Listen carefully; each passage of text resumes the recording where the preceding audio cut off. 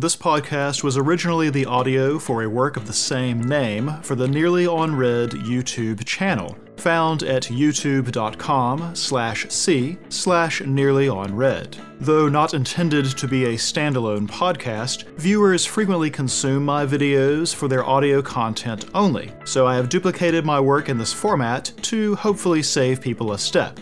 A full list of content and platforms can be found at nearlyonred.com or the short link nearly.red, nearly.red. Enjoy! Hi everybody, welcome to the Not Quite Daily Show, Winter 2018 Season, Episode 2, talking today about Darling in the Franxx, Episode 2. So, last time I talked about what I perceived as a sexual undercurrent to the piloting process. It was the very first thematic element we discussed. Well, this time it was just a tiny bit more obvious. Actually, I wouldn't be surprised if a lot of people dropped the show at this point. It's actually a difficult subject to have a productive discussion on, because anime and sexuality have a complicated relationship. To help illustrate the dilemma, I want to take a second and talk about the show that I almost chose for this season, and why I ultimately didn't. Well, actually, I was hoping that Violet Evergarden would end up being a good choice, and then tone-deaf Netflix went and bought the rights to it, and that was the end of that. I'm not going to make videos about a show that I can only be watching illegally, using clips that I could only have gotten through copyright violation, and then asking my viewers to potentially break the law themselves just to follow along with my content. So, thanks for being clueless, Netflix. Anyway, the show that was topping my list after the first week was Citrus. I'm really not surprised at all to see that it has been popular, and it would have made a good, albeit different, choice. So, to talk about this, I want you to know that this next part will have spoilers for episode 1 of Citrus. If you don't want to hear them, go on to this timestamp, and that'll put you on the other side of it. Good? Alright. First, I want to talk about the main thing in Citrus's first episode that tilted me towards choosing it. It definitely wasn't the very unlikely setup required to get our rebellious outsider main girl, Yuzu, into the same house as her new stepsister, the straight-laced student council president, Mei. That setup was absurd. Anyway, there's a part where Yuzu stumbles onto Mei kissing one of the school's teachers. Scandalous. Except, this is not the kiss of two lovers sharing a moment together. It's a display of power, dominance, and obedience. This is not really lost on Yuzu, who will later confront her new sister. And Mei's response is to force a kiss on Yuzu in an even more aggressive manner. Okay, so, in case anyone's confused, that's sexual assault. A forced kiss might be on the lighter end of types of assault, but still. Especially in a culture that considers a first kiss a little more precious than we do here in the US, a forced kiss is a big deal. What got my attention about it, though, was the way it mirrored the earlier kiss. It reminded me a lot of the type of acting out sometimes seen in abuse victims, where they copy the same behavior that they themselves are subjected to. So I thought, wow, are we going to have an anime that includes a serious exploration of sexuality and sexual misconduct? I mean, anime in general doesn't have a great record when it comes to sexual assault. It's much more likely to get the type of treatment we saw in the first episode of Darling in the Franxx, where the doctor gropes the redhead, and she protests, and that's it. No consequences for him, no trauma for her. It seems played for humor as much as anything else. You eventually come to expect that from anime, along with gratuitous titillation, sexualization of minors, and a host of other unfortunate trends. Taken all together, anime as a whole seems to be saying, sex is either a joke or a marketing ploy, but it's not something we're ever going to treat seriously, or responsibly. Now, I know there are exceptions to this. I'm painting with broad strokes here, and I was hoping, based on this exchange, that Citrus would prove to be one of these exceptions. But then I remembered the opening credits, which have this, and this, and this, and this. And suddenly, I'm not so sure. Now, let's leave aside how damaging that is to the story. The unresolved sexual tension between the main characters, and the question in the audience mind about will they or won't they, is largely dispelled right here in the credits. That is probably not a good choice. More troubling for me, though, is to show them kissing, over and over again until you start to believe that the whole point of the sequence is to show two girls kissing. Look, even dime a dozen romantic stories whose entire existence owes to the developing romantic feelings between two people rarely have credits that involve them kissing. Sometimes you'll go the entire show without showing them kissing. So to have Yuzu and Mei going at it in the credits like this is way beyond the ken. Now, because credit sequences in anime often double as promotional material, I'm left feeling like the creators don't think of this as a serious subject matter anymore. They think of it as titillation, marketing, a way to draw in viewers. I mean, even shows that have no romantic subtext whatsoever will still put in hints of girls' love because they know it sells. These credits don't say, "Come explore a developing romance between two different and complex characters." These credits say, "Teehee, girls kissing." It's clear from the first episode that the treatment of the relationship is supposed to be serious. But if the showrunners aren't taking it seriously, how am I supposed to? I'm not left feeling like the girls' affections are an interesting development that arises in an unlikely setting. I'm left feeling like those girls' emotions are a cheap trick to get me to watch more. So here is the ongoing problem with anime and sexuality. I can't give showrunners the benefit of the doubt. I'm always going to believe that sex is either for humor or fan service until proven otherwise. These credits for Citrus ruined my faith in the show because it's clear from the first episode that the relationship between Mei and Yuzu is supposed to be the main focus. If they're going to treat that like a cheap trick, then I'm just not on board, at least for the amount of effort required to do a show about it each week. So, ultimately, I didn't choose Citrus, and I did choose Darling in the Franxx. Well, after this week's episode, how do you think I'm feeling about that decision? I spent some time reading the user comments underneath this video, and it was exactly what I expected. Some people bailing on the show or expressing disgust at the sexual overtones, other people defending it and criticizing the people who are criticizing it, and some people just thinking all the sex stuff is hilarious. But basically, no one talking about anything else in the episode. These comments are a perfect encapsulation of the problems with anime and sexuality and the way it divides the community. And like I said, it's exactly the reaction I've come to expect. Now, this isn't unique to anime. Gravity's Rainbow, which was a novel written in the early 70s, is a landmark work, and some people consider it one of the greatest American novels ever written. It was selected by the Pulitzer Prize jury to be the winner that year. But the book has a lot of sexual imagery and themes, and an experimental style, and so the Pulitzer Award Board decided to just not award a Pulitzer that year rather than give it to Gravity's Rainbow. So art, in all its forms, has struggled at times with society's expectations. Some people would say that's actually art's job. So where does that leave us? Well, I actually don't think that the situation going on in Citrus is synonymous with what's going on in Darling in the Franxx. I've said it before in other videos, but I believe there's a difference between having sexuality, nudity, suggestive themes, and simply using those things as a kind of gimmick. Sometimes the difference between those two cases is pretty clear. Sometimes the difference is more a matter of opinion. To me, so far, Citrus's use of sexuality in the show proper has been appropriate. The tone has been serious, the confusion and affection genuine. Actually, the relationship complexities in the show are a lot more believable than a lot of the other details. Other people find it gratuitous, and I certainly agree when it comes to the opening sequence. So be it. Analyzing art is not like doing math. There is no right answer.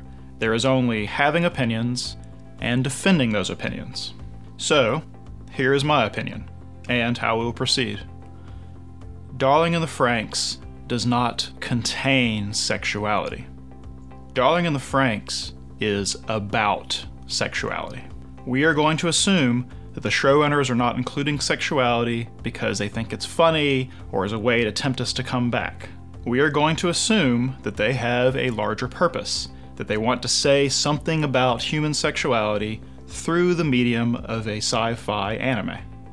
Will they succeed? We'll have to see. Am I totally off the mark? We'll have to see. For the moment, we're going to assume the best and analyze thusly. In this particular episode, most of my discussion about this will take place during the connecting scene, and at the very end, when I have some wild speculation about what the future of the show might hold, based largely on all of the sexual theming. We're going to talk about sex, basically, and we're going to do it frankly. If this makes you uncomfortable, it's okay to dip out now. There was a time in my life when I wouldn't have been as comfortable with this as I am now. Currently, though, I believe sex and sexuality is an enormous part of the human experience. And so the fact that various art forms want to explore it isn't weird at all. If art had nothing to say about sex, that would be weird. So we're going to treat it seriously and respectfully, and we're just going to hope that the showrunners take it as seriously as well.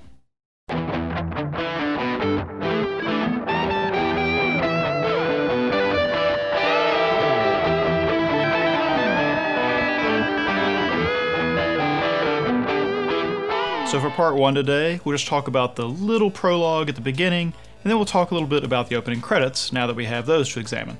In the prologue, we learn that Hiro doesn't remember anything that happened at the end of last episode after the actual kiss. And what's more, no one actually seems to know what a kiss is. We also learn that Strelizia is that Franks' name, so we guessed right about that. Unfortunately, it turns out that Delphinium is simply the name of Ichigo's Franks, so 1-on-1 on that count.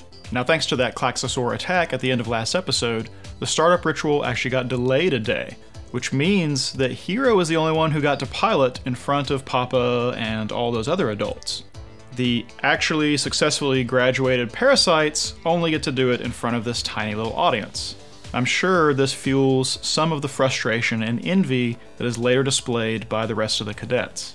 Finally, in this brief scene, we see Ichigo use the zooming function of her Franks to look down at Hiro, and Hiro is not looking at her. So then we get our first look at the opening credits for this show. The song that plays over this is called Kiss of Death, and kissing is apparently a theme for the series. The opening includes a nice little procession of the characters and their names and their code numbers and their Franks' names. I'm glad for this because now we can simply call everyone by their real name, and that simplifies my life considerably. Now the names have a bit of a pattern. The Franks are all plant names, which we really shouldn't be surprised at. Almost all of them are plant genus names, just like the Colossus name for the Plantation 13 that we talked about last time. The actual Franks machines themselves appear to be visually inspired by some of these plants that their name represents. The Argentea are bright orange or red, the Delphinium are blue or purple, and Strelizia is a genus that includes the Bird of Paradise flower. Look at this image, and I think it's pretty clear where Zero Two's Franks gets its aesthetic. Also curious, I think, is that there seems to be some physical resemblance between the Franks and the girl pilots. Delphinium has its hair in its eyes, essentially, on the same side that Ichigo often does, and it otherwise has the same coloring as Ichigo's blue hair. Argentea has twin tails, just like Miku, and they're both a red-orange family of color. Janista has long hair protruding from her hat thing, which matches Kokoro as the only girl with long hair, and both are light in color. Chlorophytum has little purple things framing her face, just like Ikuna's hair does, and it also seems to have a shield of some kind over its eyes, just like Ikuna herself wears glasses. Only other thing that might be worth mentioning as far as all these plant names go is that the Delphinium genus of plants are all toxic to humans. The character names turn out to have a bit of a pattern as well. We learn that our red-headed woman's name is Nana, and the cropped cut official from last time's name is Hachi. Well, those are the Japanese words for the numbers 7 and 8. And this whole name as number pattern continues. Ichigo's number is 15, and Ichi and Go are the words for 1 and 5. Likewise with Goro. His number is 56, and the words for 5 and 6 in Japanese are Go and Roku. Go Roku, Goro. As these two characters appear to be our most law-abiding, obedient type, both of their names being almost exactly the numbers that make them up, kind of makes sense. Miku and Zorome continue that trend. I don't know exactly which numbers are supposed to make up Miku's name, but Mio is a word for 300, and Ku is a word for 9, with Kyuju the word for 90. Some combination of that, I'm sure. Zorome as a word actually means numbers in a row, like 111, 222, or 666. Now Futoshi's name may also continue the number pattern. Futatsu is a word for 2, with Futao is a word for 200, and then Shi is one of the words for 4, so I don't know where the 1 or the 14 comes in that for his number, but there's that. Kokoro, on the other hand, has nothing to do with numbers. That is a Japanese word that means heart, but more than just heart, like heart, mind, soul, maybe akin to the power of heart from Captain Planet, that kind of heart. With Mitsuru and Ikuno, Mitsuru's name might be based on the word for 3, Mitsu, but Ikuno's name, as far as I can tell, is just a name. That pattern continues down to Hiro and Naomi, whose names are just names. I have no idea at this point what all that means. We do know about Hiro giving Naomi her name, so maybe he's given some other names, maybe not. We'll just have to watch and see. Now, besides all of the helpful naming, there are a few images that pop up throughout these credits, although we can't really decipher all of them now, but let's go ahead and talk about them. There is a code 000 that displays over a Franks that looks a lot like Strelizia, if it's not actually it. I really have no idea what that suggests. There's also a background of a swirling liquid and drops in red, which suggests blood or bloodlines or blood mixing, etc. There's also the red and blue X's in the name Franks, which, when overlaid the way they are, makes one think of 2 X chromosomes. Combine all this with the blood images and the few context clues we have so far, and I think genetic research, editing, breeding programs, and all that is being heavily suggested by this opening.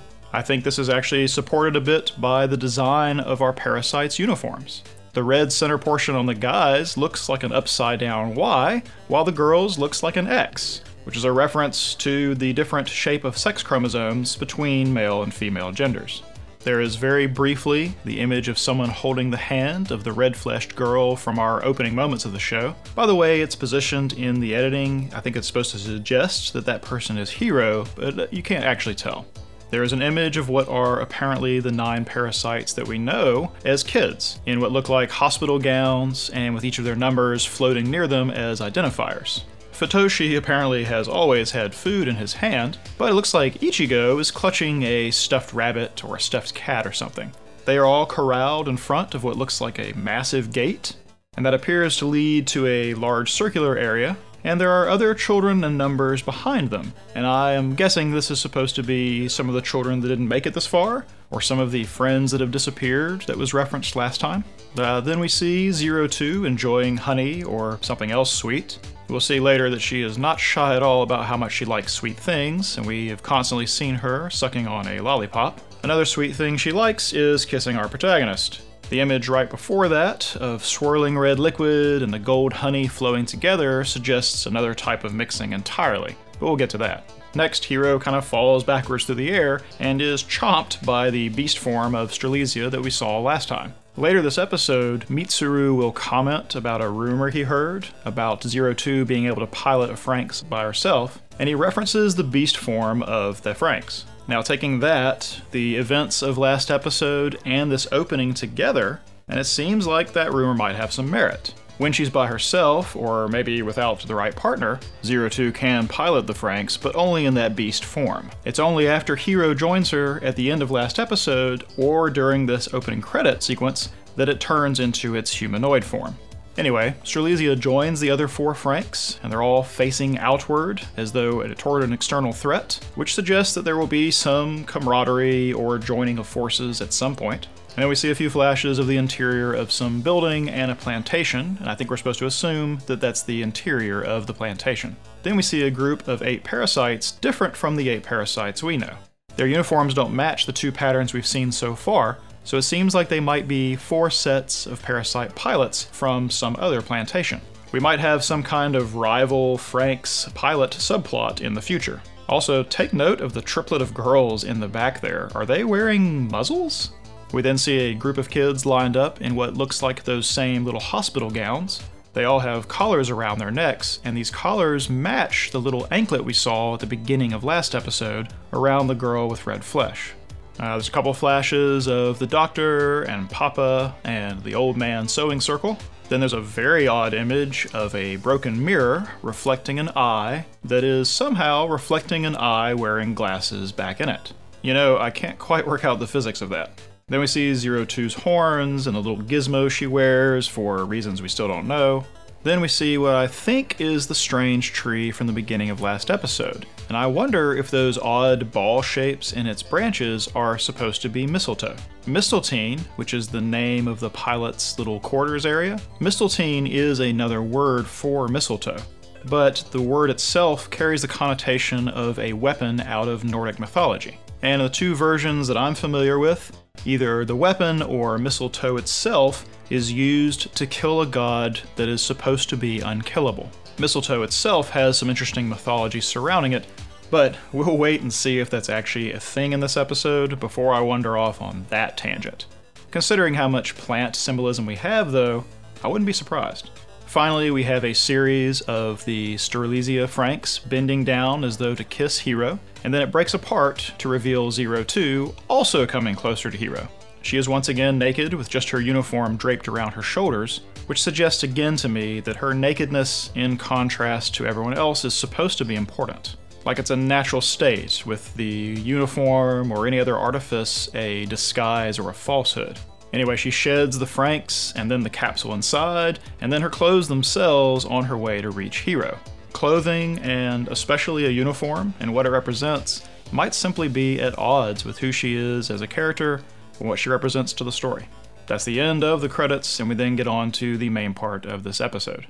So, the structure of this episode has problems, I think, at least compared to the last one. The premiere had a great structure. It was very clear to me how to divide it into 5 parts, and the first, middle, and final part all center around the main duo, with the second and fourth, the shoulder parts, filling in our details of all the supporting cast and most of the information about the setting. It was very nicely paced, there were great callbacks between the beginning and the end of the episode, and it had character progression inside a single episode, something that's always hard to do when you have speculative fiction and you have so much world-building details to fill the audience in on. This episode was not structured as well at all.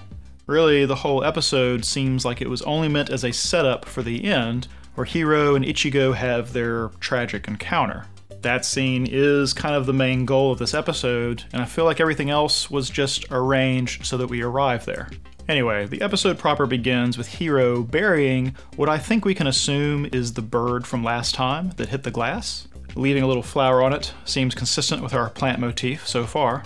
Now, I like this burying part for several reasons. The first is that they trust the audience to figure out what's going on without spelling anything out. The second is that it shows that Hiro is someone with strong sense of empathy. Now, we've gotten hints of that already, but this is Hiro acting on his own with no audience. You know, there's a saying, who you are when no one's watching is who you really are. So this is who he really is. I think this is important for us to see in Hiro after the last episode where he was being very distant from everyone else, where he was definitely withdrawn a bit. We now can start to believe that that was atypical for him, that that's not normally how he is, and it was extenuating circumstances that made him act that way. Finally, I like this bit because of the symbolism coming after the discussion of the two-winged bird from last time. I thought perhaps that Hiro saw himself in that two-winged bird, rather than seeing himself as half of a Jin bird pair. He is a bird that has no partner, is too damaged to fly on his own, and is eventually crushed without a care. Him burying this bird might symbolically be him burying that image of himself. Thanks to Zero Two and his belief that he piloted Strelizia, he can now think of himself in a different way, perhaps even a Jin bird that has found a partner that will help him to fly. Next, we come up upon Ichigo playing with a kitten and speaking in cat speak. You know, Ichigo is so often acting as the level-headed one throughout this episode. The beginning with her being friendly and basically girlish with the little cat is a good way to play her up as being sympathetic and empathetic in the same way that burying the bird just did for Hiro. This episode is largely about Hiro and Ichigo in the same way that the first episode was about Zero Two and Hiro. So starting off each of them with this very humanizing moment with animals is a very gentle, very nice little storytelling touch. Anyway, it seems that she's actually embarrassed that Hiro might have seen her that way, which suggests that she puts on a brave and serious facade most of the time. Perhaps this owes to the way she thinks she should act as the group's leader. Also, I just noticed that her hair clip looks like a bird in flight. Huh. Naomi turns out to be alive. Now, this may sound heartless, but I would have preferred it if she had died. It would have told us from the beginning that the stakes are high in the series. Even someone as innocent or sympathetic as Naomi was not safe. Her being fine after what we saw happen, it makes it hard for me to be as worried about the other characters as I would have been if she had actually died. The real reason Ichigo is waiting out there to ambush Hiro is then revealed as she asks him about piloting the Franxx. He doesn't remember doing it, which just makes him want to do it all the more so that he can see for himself that he really can pilot. Ichigo, though, has heard the rumors and she is worried about him. Hiro don't care. Hiro just want to pilot. This little exchange, I'm pretty sure, is what sets up Ichigo to later be the one who volunteers to be Hiro's partner. It's a way to keep him engaged in the world again, but without the risk that she sees with him piloting with Zero Two. Slightly related to goals here, you would think that being able to stay with the parasites would be a step on the way to Hiro feeling like he belongs, but Ichigo goes and points out that it's awkward, and that keeps it from being as effective as it might have been. I don't think she meant anything by it, but ultimately she still leaves him feeling like an outsider. Next, Zero Two has crashed their complimentary continental breakfast in a way that is surprising to the pilots, but at this point, probably not surprising to the audience. I think it's worth noting that the parasites are segregated by gender, with the 5 boys sitting at one table, the 4 girls at the other, and then Zero Two sitting at a table alone. This is basically the start positions for the relationships in the series. I suspect this arrangement might look very different in the future. Anyway, Zero Two shows us exactly why the credits had her dripping with a golden sticky something. It's also clear that she's not concerned with decorum or any notion of ladylike tidiness.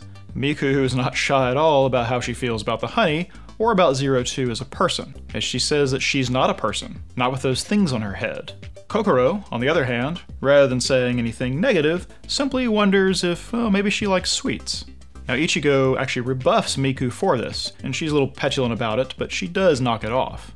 Now, even though Ichigo has extra reasons not to like Zero Two, she recognizes that she's the one who saved them, and she's adult enough to let that guide her orientation to her. Or, at the very least, she's not going to let her squad members be discourteous. Ikuno, lastly, is really only interested in the details of Zero Two, questioning the Klaxosaur blood and stating that she thought nobody had single-digit codes.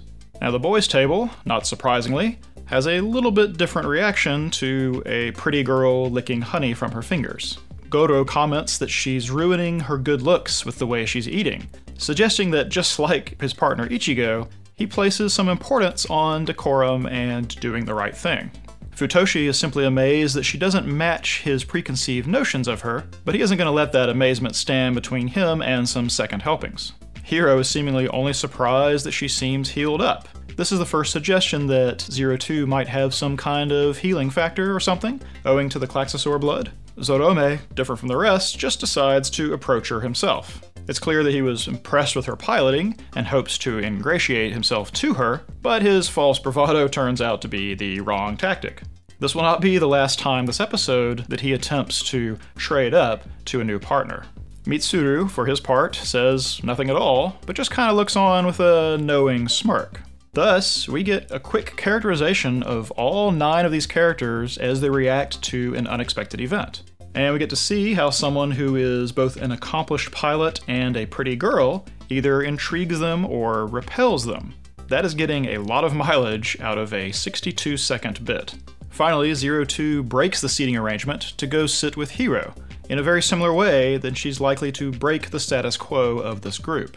Hiro's not quite sure how he feels about her or the situation, and he's still kind of preoccupied with whether or not he got to pilot. Luckily, Zero Two has an absurd amount of confidence.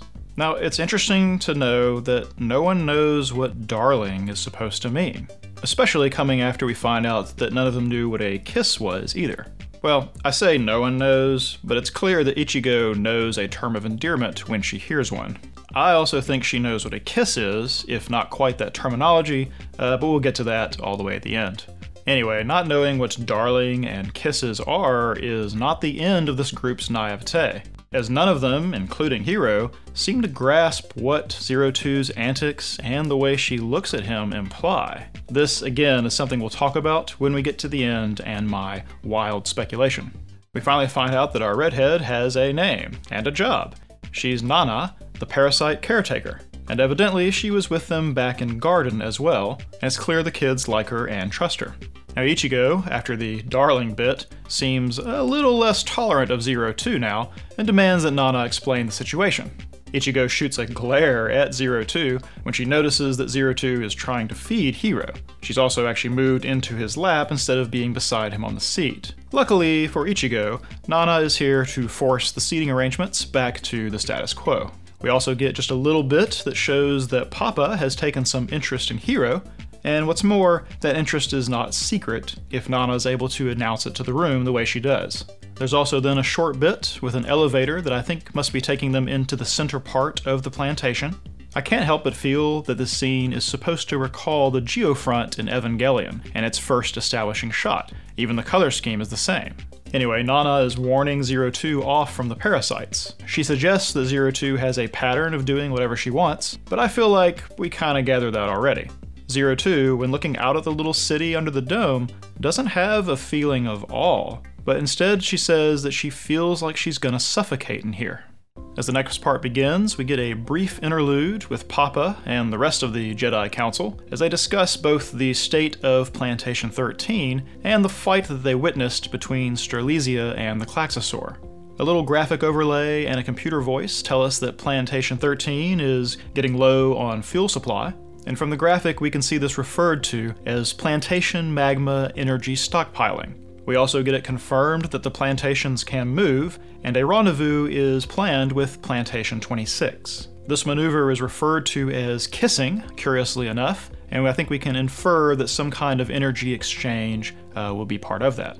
The fact that kissing is a term that might mean energy transfer seems especially interesting when we consider the events at the end of last episode, which, coincidentally, is exactly the thing that all these gargoyles are discussing. We also learn that our Doctor character may actually be named Dr. Franks, which presumably means that he's probably the creator of the Franks robots. He also apparently has a history of giving in to Zero Two's whims.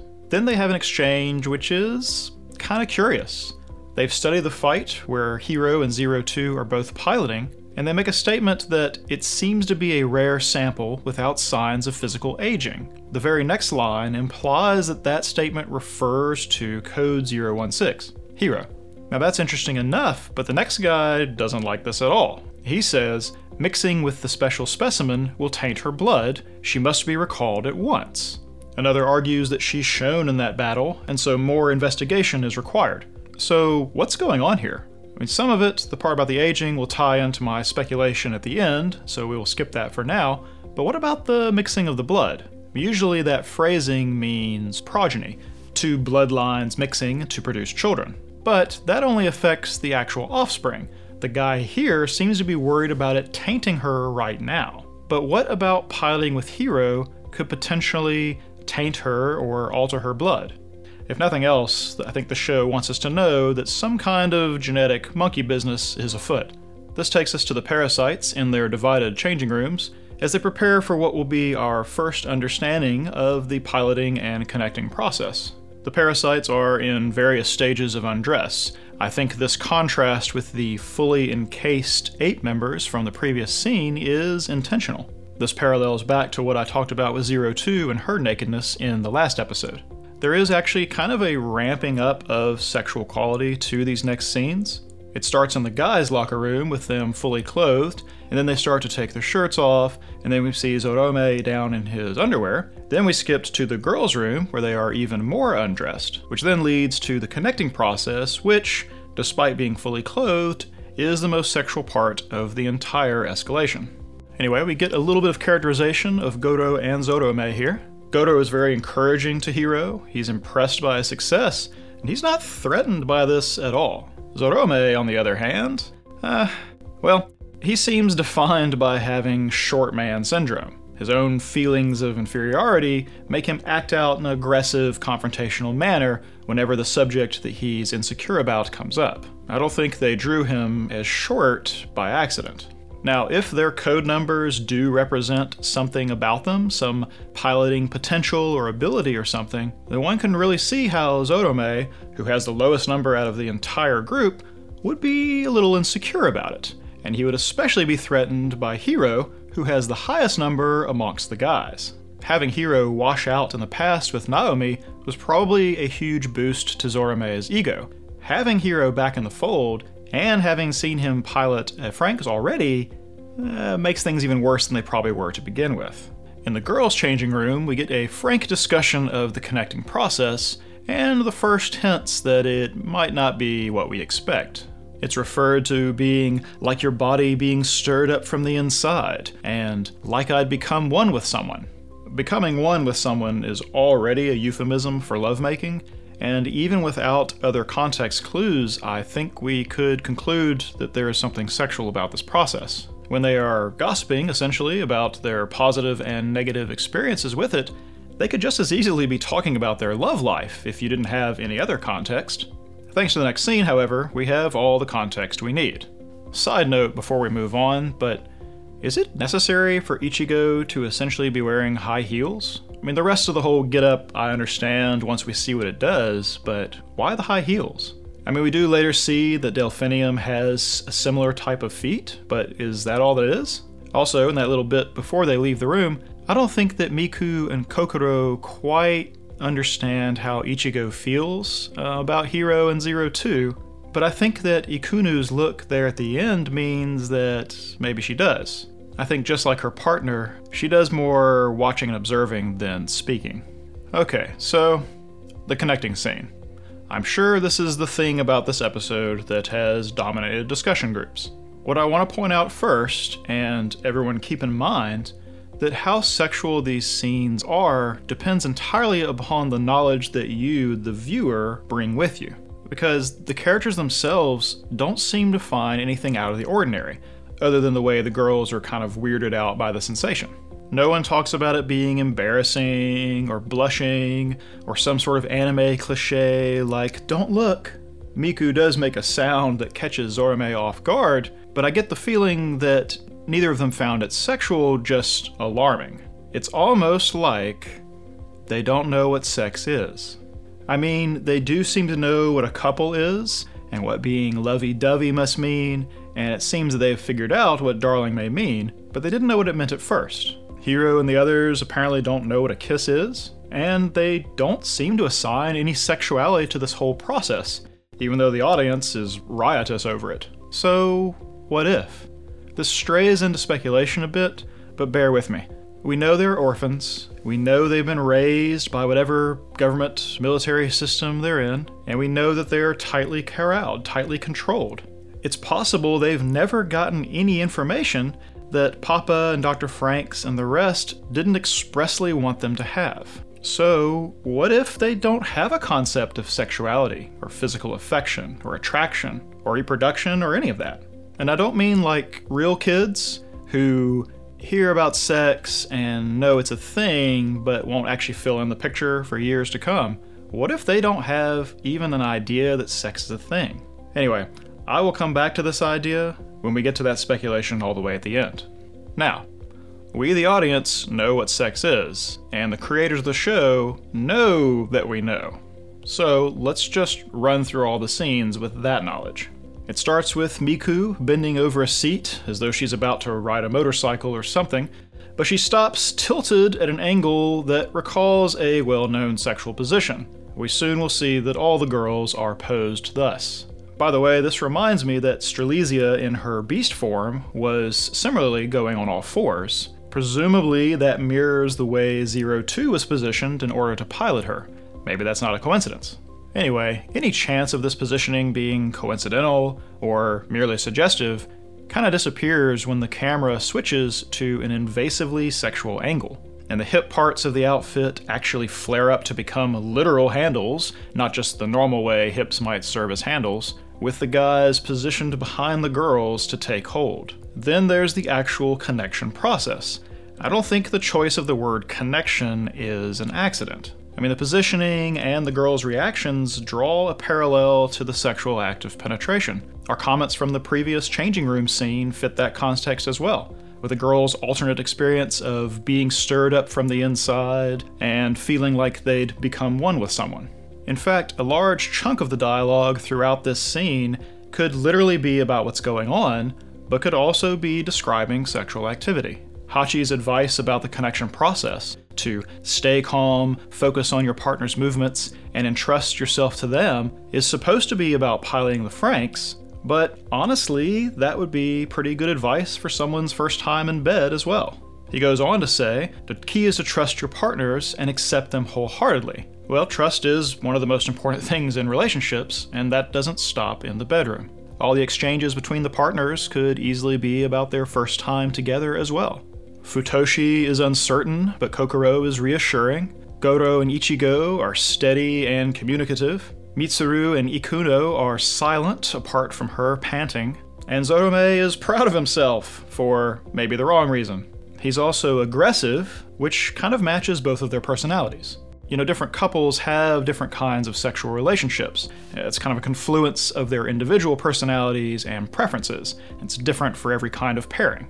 I kind of feel like you can draw that same parallel to these piloting relationships. Ichigo and Goro are all business in the cockpit. Zorome and Miku are kind of a slap-slap-kiss archetype. Futoshi and Kokoro are playful. And Mitsuru and Ikuno kind of make me think of a dominant and a submissive. Hiro doesn't get left out either. I'm skipping ahead just a little bit, but there is some double entendre in the next scene, where Zorome talks about the differences between piloting with a girl and piloting all by yourself. At the end of this, we see Hiro padding around in a training unit, and it shows us inside where we discovered that the controls are, accurate. Once again, I feel like pointing out that no one seems to find this unusual. I also want to point out that after the girls have connected to their Franxx, whenever they speak to another member of the crew, their avatar shows up as if they were the Franxx themselves speaking, while when the guys do it, they continue to speak with their own faces. This seems to corroborate Ichigo's statement that the Stamen has the initiative when it comes to handling because the pistol is actually connected to the Franxx. It's kind of like the girls form the body of the Franxx and the guys form the mind. That is very much like two beings becoming one. So looking at the scene as a whole, if you were, say, 6 years old and had no knowledge or context about what sexuality was, everything that's happening in this scene would make sense. It would just be what's happening on the surface. You wouldn't find it suggestive because you wouldn't know there's anything there to suggest. And to me, the parasites don't seem to find it suggestive either, maybe for the same reason. Anyway, there's a few more world-building details kind of scattered in here. Hachi, it appears, has the title of Ape Strategic HQ Plantation Defense Commander, so we finally know his role, along with Nana's. We also see a little graphic overlay that shows up just after Miku makes her squirmy sound. You can see that Argentia's meters are fluctuating wildly, while Definium has high ratings and steadily increases, and then the other two have a bigger difference between partners and kind of a lower overall progress. It's the little details, you know? Now the next part is a series of short scenes that all involve just various confrontations, really just kind of setting us up for that last part, which is the main thrust of this episode. Now right after all the exercises we just saw from the connecting process, Ichigo confronts Zero Two in the little hangar area. She wants to warn Zero Two off Hiro, and gives the reason that she's simply not in her squad. Now we can guess that there's probably more to that, but Ichigo does seem to play by the rules and respect authority, so this is not an out-of-character reason for her to give. We know, of course, that she probably feels something towards Hiro, even if she doesn't understand it, and we also know she's heard the rumors about Zero Two being a partner killer. Now I think Zero Two might actually pick up a little bit on Ichigo feeling something towards Hiro, which is why she kind of gets close to her and asks, "What are you to my darling?" And despite Ichigo's kind of hostility, Zero Two never really loses her amused expression. Then Zero Two sniffs her and licks her, just in case we have forgotten her, more bestial aspects. Well, Ichigo has no idea how to react to that. I think the fact that being licked by a girl discombobulates her, but the whole connecting process doesn't, just kind of helps my theory that the parasites aren't assigning any sexual overtones to that process. Anyway, Zero Two seems satisfied that Ichigo tastes sweet. She likes sweet things, and she also seems to know that that ends the confrontation. Goto tries to pat her reassuringly on the head, but she's having none of that. I'm starting to wonder if Goto might like or eventually like Ichigo a bit, like a stereotypical nice guy in the friend zone who might one day realize he feels a little something more. Next, we see a bunch of the guys back relaxing at their dorm or whatever it is, and they're talking about Hiro. There's disagreement about whether he really piloted or not, and Mitsuru drops the rumor about Zero Two being able to pilot by herself, which we now understand is not normal. He links it to the beast form of Strelitzia, which, as we discussed in the opening credits, actually kind of makes a lot of sense. Now this just confirms Zotome's bias against Hiro, and so he immediately tries to start something when Hiro wanders onto the scene. Goto and Ichigo, as our resident do-gooders, try to break the fight up, and the way Ichigo says to him not to let him get to him suggests that this is a pattern of behavior for Zotome. His short man syndrome probably goes back a long way. And it's not helped at all by the next scene, in which Hiro learns that he has a chance to be promoted to Parasite like the rest of them if he can succeed in a mock battle in a Franxx. It's no wonder that Zotome wants to be the one that Hiro fights. But Hiro, despite hoping he gets to pilot with Zero Two again, has Ichigo step in and once again suggest that he shouldn't be involved with someone who's not in their squad. Mitsuru kind of chimes in about this and asks her why it should be her volunteering to take their place. And I gotta say, between this and the rumor that he was spreading last time, I'm starting to wonder if maybe Mitsuru kind of likes to stir things up. Maybe likes to create some drama and sit back and watch. None of this matters though, as Nana nixes the idea entirely, and it becomes Zero Two's turn to antagonize Ichigo, who preemptively covers her cheek in case of a re-licking. She is officially under Ichigo's skin, I believe, and I think Ichigo volunteering is as much about sticking it to Zero Two as it is about helping Hiro.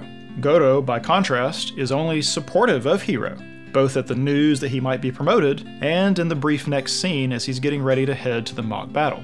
Zotome, for his part, is quick to jump on the chance to be their opponent, and while Miku protests about this at first, his reasoning about showing them what he's capable of makes her glance at Ichigo and then agree as well. It seems that both of them feel a little bit insecure about their position in the squad.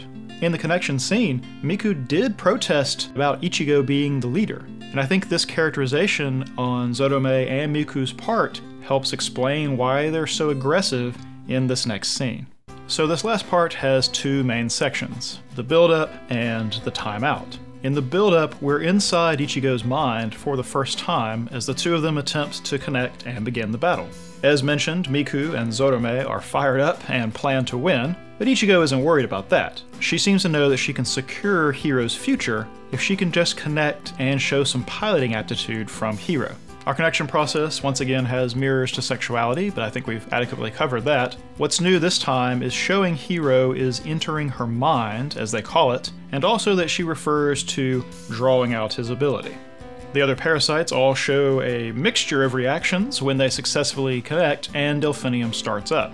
Now all seems well at first. Hiro says that he recognizes the sensation. This is actually a callback to his description to Goto about how he didn't remember piloting with Zero Two, but he did remember how it felt. But as the combat actually starts, the connection seems to fail. Zero Two, with her ever-present lollipop, breaks into a smirk as though she was expecting this. Ichigo calls timeout, which flies for some reason, and we enter the second part. Now inside the cockpit, we once again have a bit of dialogue that could be about the piloting process, but it could also be about a sexual encounter where a guy has a surprise bout of impotence. I don't think the choice of camera angle here is an accident, in case you still didn't get what was implied in all this. Now Ichigo wants to know what the other woman did differently, and Hiro explains that Zero Two pulled him in for a kiss. Now this final scene is what I believe this entire episode was awkwardly structured to lead to. Ichigo, like the others, doesn't seem to know what a kiss is, but I would like to submit that she just doesn't know what that term is. Once Hiro describes it, I think she knows exactly what it is, and she knows what it's supposed to mean. Remember, too, like I mentioned, first kisses are a much bigger deal in Japanese culture. They are considered kind of an entry point into sexual maturity, and it's considered a very intimate act. It has a sacredness to it, not too unlike the sacredness surrounding one's virginity. Ichigo then has a sudden dilemma. She has some concept of a first kiss and its importance, and she's now in a position where she has to choose between doing that on the terms that she wanted and doing whatever it takes to help Hiro. Now Hiro doesn't get it, but when he says Zero-Two said it was a very special thing, Ichigo's face says that she knows that, and she's trying to decide how to proceed. She then sighs and is resigned to choosing helping Hiro over having her first kiss under better circumstances. She knows that it's embarrassing and that you're supposed to close your eyes. Once they are actually face to face, we get the first blush out of anybody as she's startled and jumps back. Hiro, on the other hand, is surprised to find that Ichigo is trembling. Can there be any doubt that this moment means something very different for each of them? Now, when she pulls away, we see a rare sight, a very uncertain Ichigo. She's almost afraid to ask if it worked, both for the sake of piling the Franxx and for the sake of her own heart. When Hiro feels nothing, I think she understands somehow that it means he feels nothing for her. There's no spark, there's no excitement, and her composure crumbles immediately. Her precious first kiss, and with a boy she feels something toward, even if she doesn't understand it, and he feels nothing. Ouch. How much worse knowing that the kiss with Zero-Two did work, did make him feel something. This scene is ostensibly a mock battle between Franxx, but it's really a mock battle between Ichigo and Zero-Two for Hiro. And Zero-Two, it seems, was never that worried about the outcome.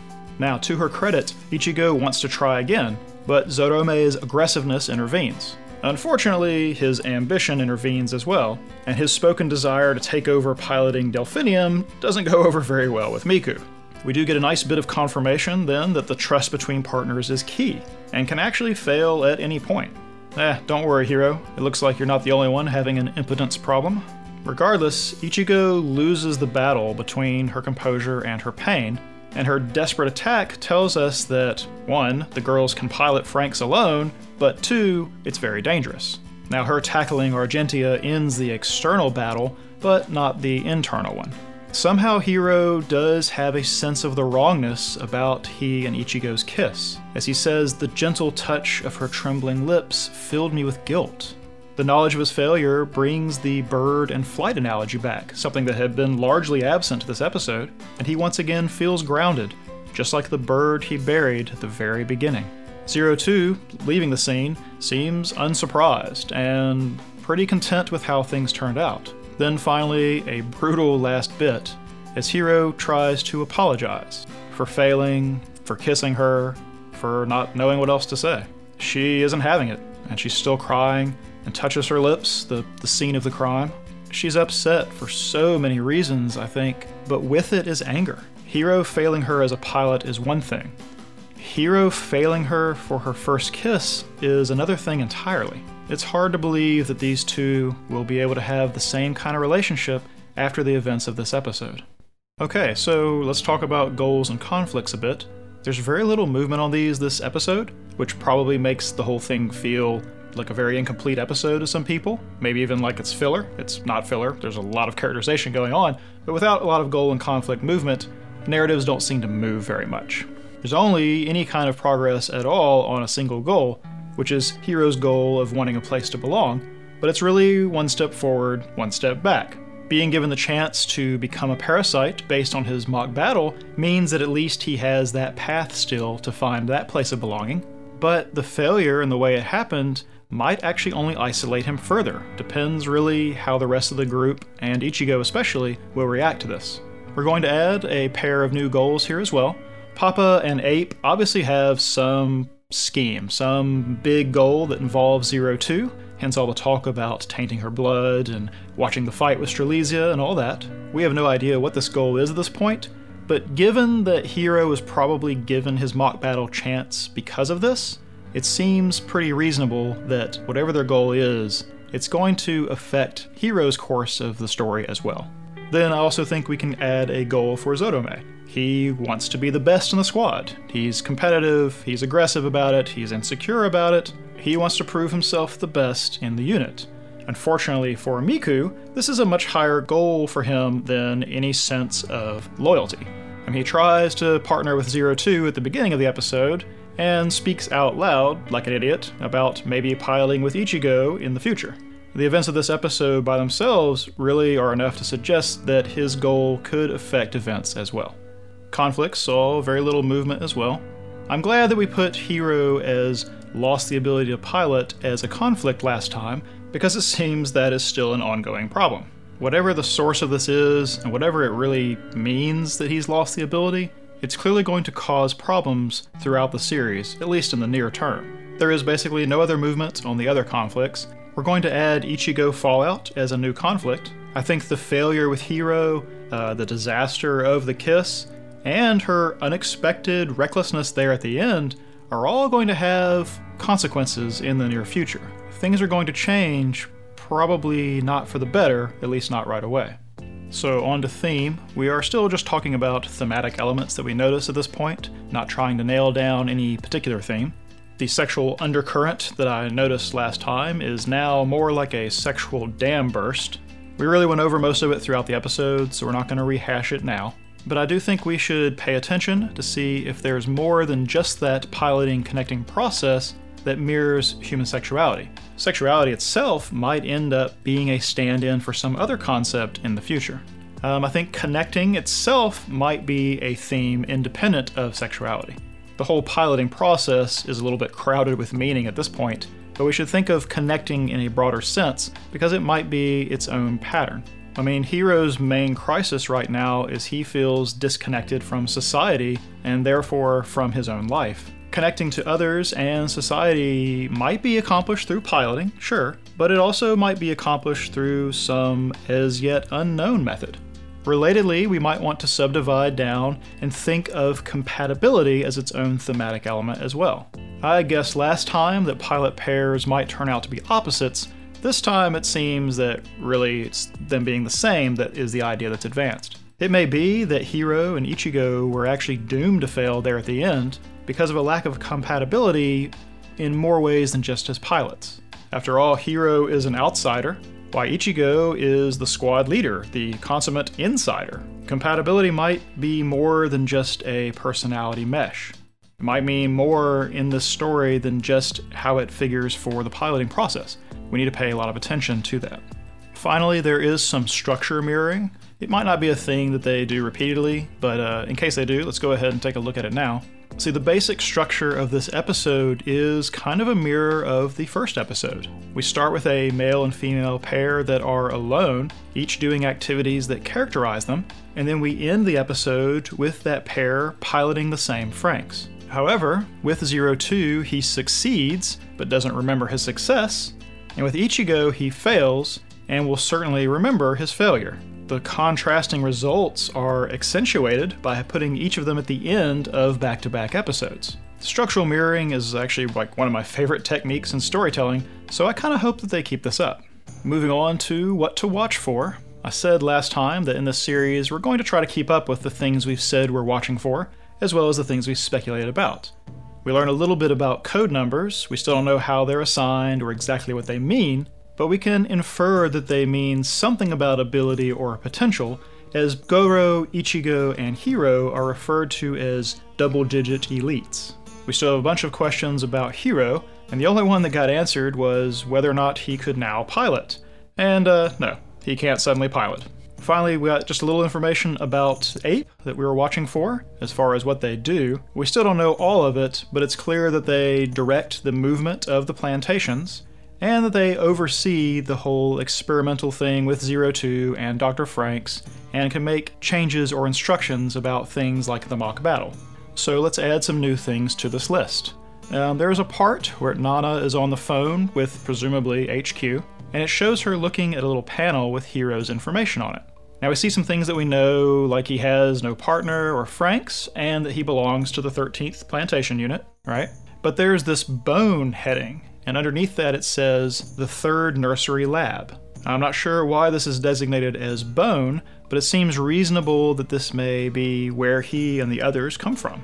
Above that line we see his full code, Now, the end we understand, 016, that's what they call him. The part above that, T3NL, seems in context to mean the third nursery lab, which also suggests that it's where he comes from. Then that just leaves the very first part, FP40. So, we need to be watching to see if there is anything in the series that seems like it could fit FP40. Let's see, we'll watch to see if the beast form of Strelizia is really linked to 02 piloting it by herself. I want to know why 02 expected Ichigo and Hiro to fail. Related to that, does she understand something about the piloting process that Nana and Hachi and the rest of them don't understand? I also want to watch to see if Mitsuru tries to stir up any more trouble. The read I get on him is he might be a little bit of a chaotic force in this group.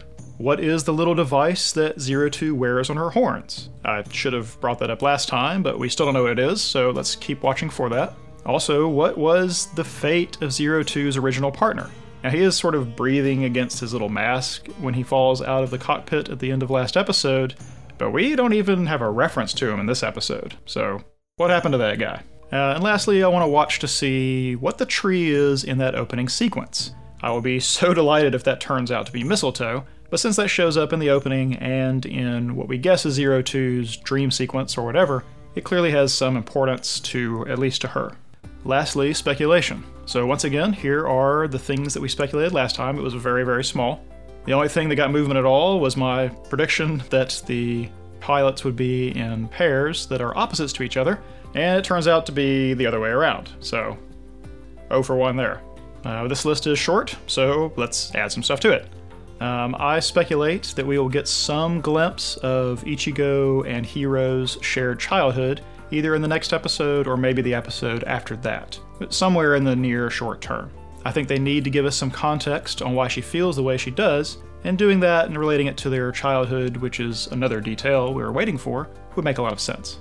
I speculate that Plantation 26, that they're en route to Kiss, will end up being the home of the rival parasites that we see in the opening, assuming that's what that is. I'm going to go ahead and guess that Hachi and Nana came up in a similar process to the way the rest of the parasites did.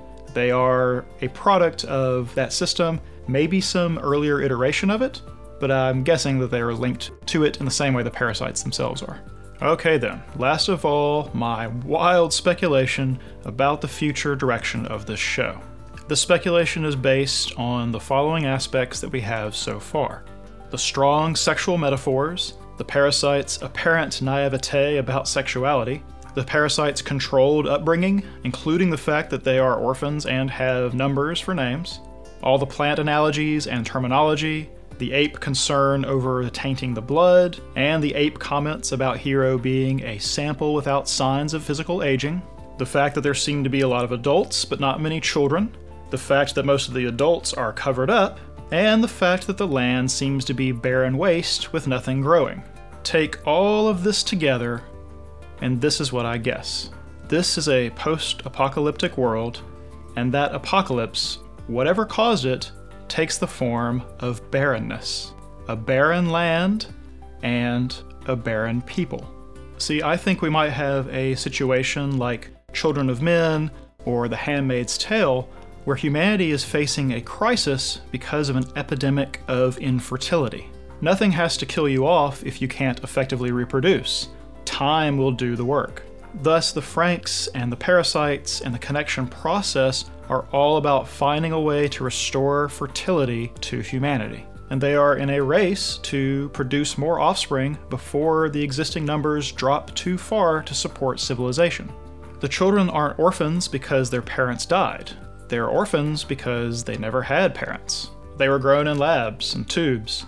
They were selected from nurseries just like someone cultivating a strain of flowers. Ape and their whole organization is hoping to sow the land with these metaphorical flowers, restoring both the world and their people. That's why the top of the plantation has the biodome.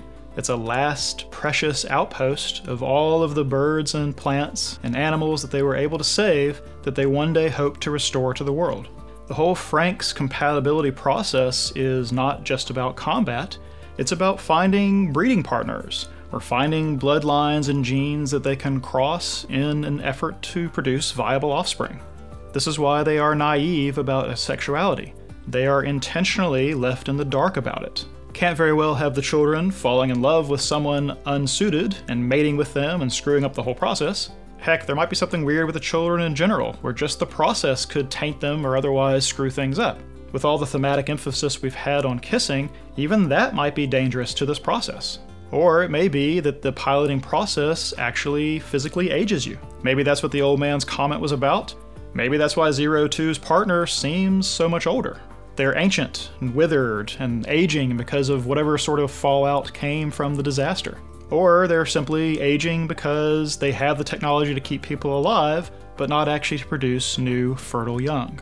The plantations, then, are a bit like Noah's Ark, a last bastion of life in a sea of waste, all waiting for the day the Earth is safe for them to release their precious cargo back into the world. Maybe that is part of the symbolism with the birds. In the story, Noah knew it was safe to return to the world because he released a dove which came back with an olive branch. That's why both doves and olive branches are considered symbols of peace today. The parasites want to fly free from the cage they live in, and when the day comes when they can do that, the world itself will be made whole again. Now, I don't know exactly where the Klaxosaurs fit in all this. Maybe they're a manufactured threat. Maybe they're related to whatever sort of apocalypse befell. Maybe they are a new species trying to take over where humanity has given them room. Maybe they are the source of the infertility, which is why they're experimenting with their blood inside of Zero Two, sort of like using it as a vaccine or like using a poison in order to get its antidote. Not really enough information on them yet for me to make them fit into this theory, I'm afraid. Anyway, that is the grand speculation, and I largely put it forward because of all of the sexual themes that suddenly cropped up in this episode. If the series-wide struggle is about restoring fertility to the world, then sexual symbolism becomes highly appropriate. We already employ it in our own world. The whole reason flowers are associated with weddings and the bride carries a bouquet is because it's a strong symbol of fertility and new beginnings, all the things that a marriage ceremony traditionally represents. Having so many flower terms and symbols in this show, combined with this uptick in sexuality, really only leads me to this conclusion. I've said before that theme can be one of the best indicators of where a show is going. This early in the show, it's really the only thing we have to go on. So that means that I'm putting out this wild, very optimistic speculation right now. Maybe we won't have to wait very long to see where I'm wrong. Till then. Title music by Russell J. Crowe, other music licensed from the artists at Audio Jungle. Script, performance, and editing by Theta. Theta is played by Redacted. Original video can be found at youtube.com/c/nearlyonred, and a full list of credits is available at nearlyonred.com. Until next time, thanks for everything.